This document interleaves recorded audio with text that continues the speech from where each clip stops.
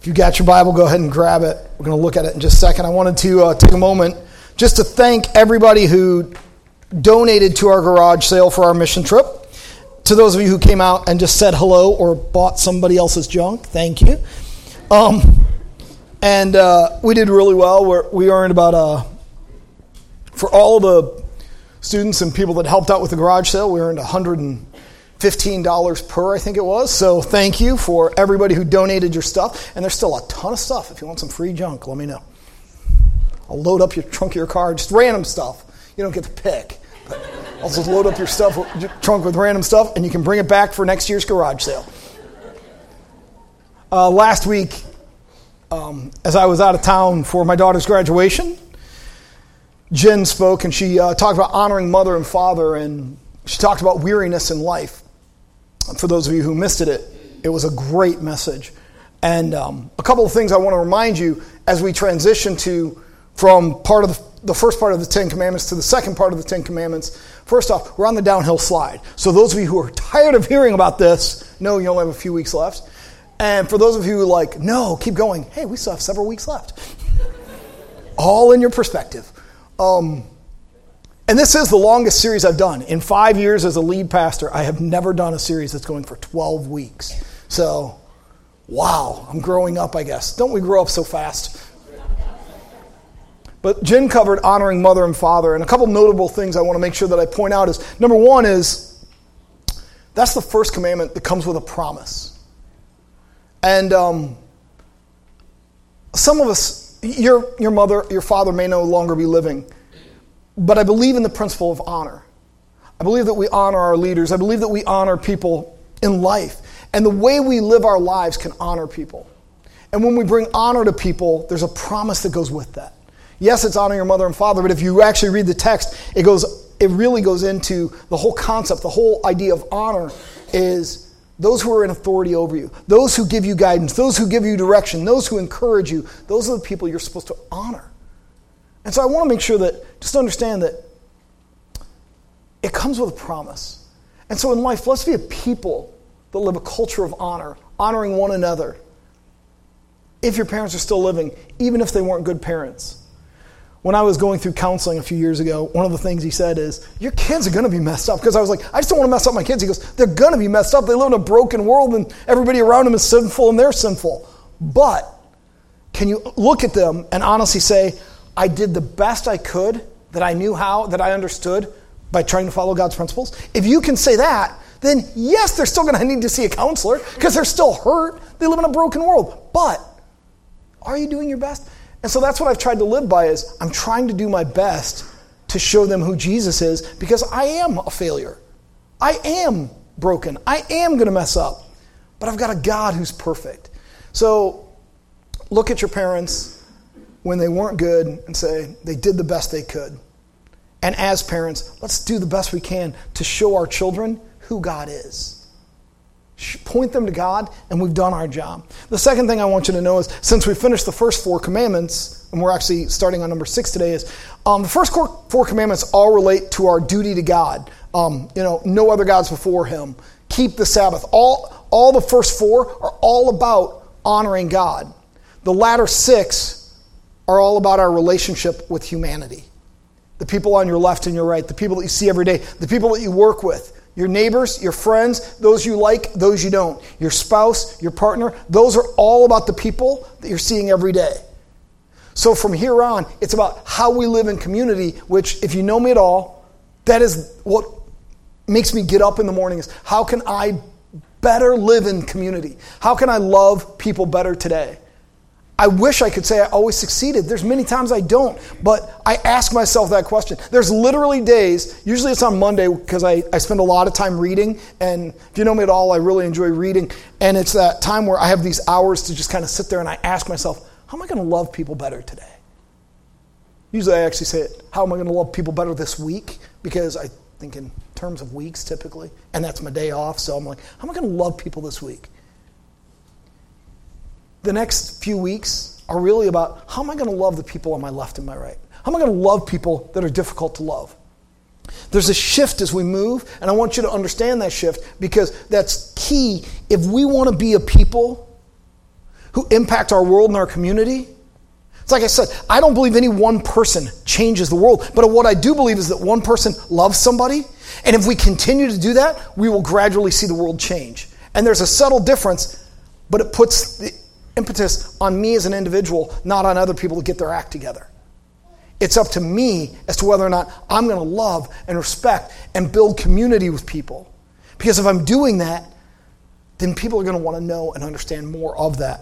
And then the second thing as we shift is, this shows a lot of God's view of humanity. Some of you may have this image of God just waiting for you to screw up so that he can destroy you. And the Ten Commandments is about bringing down the wrath, but it's not. The Ten Commandments is about you learning to live in community because God loves your neighbor.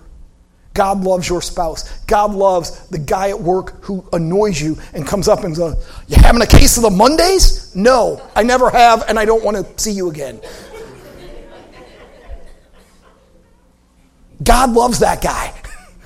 So now I need to learn too. And that's what this is about, is you living in community, and it shows God's view of humanity is that we learn to love one another. We learn to get along. We learn to connect. I've known 2 murderers in my life, like known well, like grew up with, known well type of thing. My best friend in 8th grade shot and killed 2 different people. Not in 8th grade, it was about 15 years ago, 12 years ago. So he was in his, at the time he was in his mid-30s. And they were both race-related. And I look back and I think, that is not the person I knew growing up. But after that time, I began to write letters back and forth to him because I think one of the loneliest places to be in the world would be prison. Because A, you're never alone, and B, you're always alone. Because you can't learn to trust. And so, I write letters to him sporadically. I actually have 3 prison pen pals, or people that I write. And I don't understand why he did it. And the hardest part for me is he's sorry he did it, but there's not true remorse for his actions. And that's hard because that's not who I knew. The second person I knew that was a murderer was our custodian in San Diego at our church there. He served as our custodian for 19 years until he passed away just over a year ago. He had murdered 2 people also. He was very involved in drug life, gang life growing up. He grew up in East St. Louis, which is not a good area to grow up in. From the time he was 10 years old, he worked for organized crime. 10 years old, they would pay him with candy. They'd give him $1, and he'd go into the store, and he'd get betting slips in a paper bag, and he'd buy candy and a soda, and then he'd take it from one place to the next. When he got there, they'd give him money, and he'd go do it again. And he'd ride on his bike. He didn't even own a bike. They bought him a bike to do it. And when he was 18, he killed someone with his hands and went to jail and got out. And he'd been out for about 2 years. And the guy was looking to kill him. And they saw each other in a bar one night. And the guy actually shot at him first. And he grabbed his gun and shot back. And he actually went to jail because they ruled it self-defense. But he's a felon with a gun. So when he got out of jail the second time, he figured pretty much if I go back, my life's going to look exactly the same. So he went to the bus station. And he said, "When's the next bus leave?" And they said, 20 minutes. He said, "Where's it going?" "San Diego." He said, "I'll take 1 ticket." And he got on a bus and came to San Diego, and he was homeless on the street, and he walked into the Union Gospel Mission after about 2 years of being homeless on the street in San Diego, just looking for a reprieve. And he ended up finding God, and then he needed a job, and they called our church and said, "You got anything he could do?" He has no skills other than he's really good. He's worked at the Union Gospel Mission, and he's really good at being like scrubbing floors and being a custodian. So he came and was our custodian for the next 19 years. Yeah, it's not every church that has their custodian that lives in their parsonage, but he did because he was such a part of our family and he needed a place to live. And so he lived in the church parsonage. and took care of the grounds, and that was his life. Very different heart of repentance, and a heart of, he would talk about everything that he'd done wrong. And how he said, I just never knew that God could love me before, and I can't believe that God loves me now. He used to show up at 4 a.m. and walk the grounds to pray before he opened the building at 5. For an hour, he'd just walk around and pray. 2 different murderers. Very different hearts. Exodus 20:13. If you go with the King James Version, it says, thou shalt not kill, but the New King James is, thou shalt not murder. Ratzak, that's the Hebrew word. It's a verb, in case you didn't know it. And it really means to destroy or to slay or to break something into pieces. It was never used in the context of war throughout Scripture. When they talk about war, they don't use that word. When they talk about some other forms of killing, they don't use that word. They use the word ratzak strictly when it's an intentional and deliberate act to kill someone. If you accidentally killed someone in this time, they had what was called the City of Refuge, and you could go to the City of Refuge and wait for your trial. And the person who had been murdered, their family had the right to kill you, to avenge the murder, unless you made it there. And if you got to the City of Refuge first, then you got to wait until they could go and you could give an explanation before the priest. Our idea and our concept of murder is so different. Most of you in this room, I don't believe, are murderers. I don't know all your stories, so maybe you are. You can sit down and tell me if you are. But there's reasons we're not supposed to kill. Some of you are like, really? Is this really worth hearing? And I say, yeah, because it shows that God loves humanity.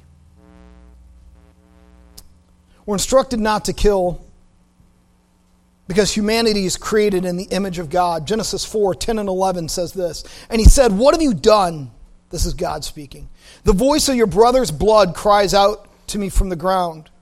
So now you are cursed from the earth, which has opened its mouth to receive your brother's blood from your hand.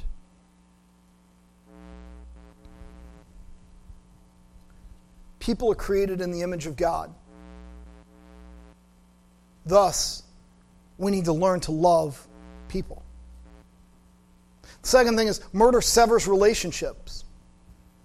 Both people I know that were murderers had serious family tensions either before or after or both. It's really hard on families when you do this. The family of the person who's killed and the family of the killer. It severs relationships. It breaks what God desires, which is for us to connect, because we cannot know God outside of community, and now we've severed community. And God looks down and he doesn't want this, not just because he loves people, which he does, but also because he wants us to become well and adjusted and be full of life. Humanity matters to God. You matter to God. The person on your left and the person on your right all matter to God. But I think sometimes we get so caught up in well, I'm not killing anyone, that we forget there's a reason behind it. So how does this affect me? The age-old question. Why should I care about this? Matthew 5:21 and 22 tells us this. You have heard that it was said to those of old, you shall not murder, and whoever murders will be in danger of the judgment. But I say to you that whoever is angry with his brother without a cause shall be in danger of the judgment. Whoever says to his brother, Rakah, shall be in danger of the council. But whoever says, you fool, shall be in danger of hellfire. Rakah just means it's an insult. It's empty-headed. You're an idiot. Why does it matter? Because people don't typically wake up one day and say, I'm going to go kill someone today. I'm not saying it doesn't ever happen. But typically, those of us who have relationship with people that are healthy, that's not how we think. And it's a slow and casual descent into that place. But God looks down at you. And He loves you. And He sees a life that's worth having.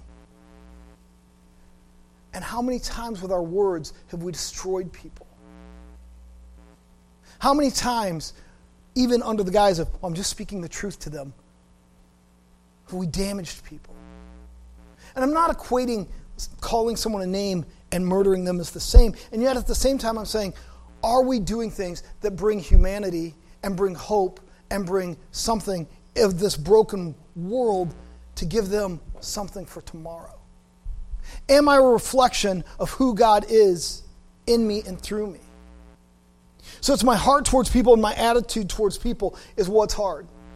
Again, I don't think that this message is going to be the catalyst to you not murdering somebody. I think the fact that most of you were raised to know we don't kill people is the catalyst to you not murdering people. But I am trying to ask you, do you view humanity as having value? Do you view people as really being made in God's image? Because if we view people as being made in God's image, as we're instructed and called and encouraged to do, it's going to change how I view them. Not just whether or not I kill them, but whether or not I actually love them. So the questions I ask myself as I prepare this message is this. Are my words and my actions life-giving? Because I've been called to give life-giving words. Do I passionately, and I mean genuinely, care for those who are hurting? Because I've been instructed to care for the hurting. And so it's easy for me to say, I'm okay because I haven't murdered anybody, so I don't really even need to worry about this one. But if I set other people up to know that there's hope and there's life, because I don't want God to look at me and say, well, you didn't kill anybody, but you sure didn't bring life to anybody. Too many times when we look at the Ten Commandments, we get caught up in the legalism of this specific thing. It's the same thing with Sabbath. You know, when I said a couple weeks ago, you can really celebrate Sabbath any day you want. It's a principle. And there are people who are adamant that it is this day only. And I go, okay. You're missing out on what God's really saying there, but if that's what you need. If you're going today, well, I've never killed anybody, so I'm good. But your words aren't bringing life. Your words aren't edifying. Your words aren't encouraging. And you're not helping humanity connect with one another. Then you are missing out on what the principle that God is trying to give us here is. Are we supposed to kill? No, but it's more than that. We're not supposed to murder, but we're supposed to bring life. The opposite of the murder is that we bring life. So instead of, thou shalt not murder, walk it out in your mind in this way. I will bring life. I will bring life. Can you say of yourself, this is my goal, this is my passion, and this is my hope? That this is how I'm defined? Because I will never be the guy who changed the world, I know that. But you know what? Can I be the guy who brought life? Can you be the person who brought life to those around you?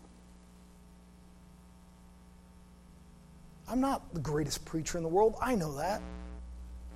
I've told you this is not even the important part of what we do here. The most important part of what we do on Sunday mornings is the 90 seconds in the middle where I tell you to greet each other and the before and after service time. Because that's when community is built, and that's when you need something in your life and you need prayer, those are the people that you'll pray with, the people that you sat and had a cup of coffee with. The people that you were in a small group with, the people that you built community with. I'm not a murderer, done some bad things, but I've never killed anyone. But have I brought life? Because if I've not, then I've violated that commandment. And with all that's in me, I want to honor God by following what He's asked me to do. Father God, I thank You for this day. And I thank you for those in here who are life bringers. I thank you, Father God, for those who understand community and live that out. I thank you, God, for those who are passionate about building relationship, not because of what it gets them, but because of how it builds up the people around them. May we be a people who are known to bring life to every situation. God, for those who are in our church today that are sick, I pray for healing and wholeness. For the ones I know about, for Nancy, Father God, I pray that you would just continue helping her in her recovery. Continue giving her strength. God, for Larry, we know that you are our only hope when all else seems hopeless. And I pray, Father God, we ask for your healing touch, and we ask for peace in his body. Father God, for those who are sick that maybe have minor things or they're just inconveniences, God, we know that you see us, and we know that you care about those things because you desire for us to live a life that is able to be whole and life-giving to others. And we can't do that when we're feeling so broken ourselves. God, for those who are struggling financially, who need a job or need provision, God, I just pray that you would pour that out. God, I pray that you would just let people see and know that you are with them. God, for those who are just struggling with other things, I just pray, God, that you would bring peace to those who are lonely. I pray that your Holy Spirit would bring comfort to those who are feeling sad, afraid. And God, for those whose marriages are struggling, I pray, God, that you would just do an incredible work. Begin working in hearts, shaping and molding. Lord, I pray for restoration. And we thank you and praise you for your grace in our lives. In your name, amen. Before you go, I want to invite Wes and Donna Bell up real quick. Those of you who have been a part of the church have seen Wes for 6 years up here. And I loved how he was referred to in his shorts and Hawaiian shirt. He's one of those guys in the middle of winter, still in shorts. Wes and Donna Bell are moving to Colorado, and jobs and life changes sometimes take us away. I'd say it's been a hard year. We've lost, this is the 7th family from our church that has moved in the past year. And I keep saying, God, somebody has to be moving back to Seattle, to this area. But could you stop taking people away from us? But at the same time, I've always said, we're not here to build a dam and create a stagnant reservoir. We're here to be a river, and that Holy Spirit's going to feed that river and feed life and hope. And I just want you guys to pray with me as we say goodbye to Wes and Donna Bell. Life changes can be hard. They can be exciting. They can be new, but they can be really hard too. And for us, I think we're going to feel the pain of them being gone, and they're going to get the excitement of seeing something new. So it hardly seems fair. But if you guys would just stretch out your hands and we can pray for them. Father God, I just thank you for Wes and Donna Bell. I thank you for their faithfulness to our church. God, I thank you for their faithfulness to you. God, I pray that you would bless this marriage. I pray, Father God, that you would open new and exciting doors for them as a couple. I pray, Father God, that you would just grant Wes incredible favor in whatever you have next for him. God, I pray that you would help them find a church that feeds and brings life and brings hope, Lord, where he can continue to use his gifts to glorify you, where she can continue to bring light and hope to those around her, Father God. Father God, I just pray that you would just give them incredible insight, and that this would be a season where their marriage and their family just flourishes, Father God, and that they represent you well in all they do. In your name, amen. Amen. So, thank you. So anyways, make sure you guys take a second and just thank Wes and Donna Bell and for being part of our church, for loving us well, and wish them well as they move forward. Otherwise, for the rest of you, I hope some of you will be out on Memorial Day. If you're outside enjoying the weather, know you're missed, know you're loved, and I hope to see you guys back soon. Have a great week.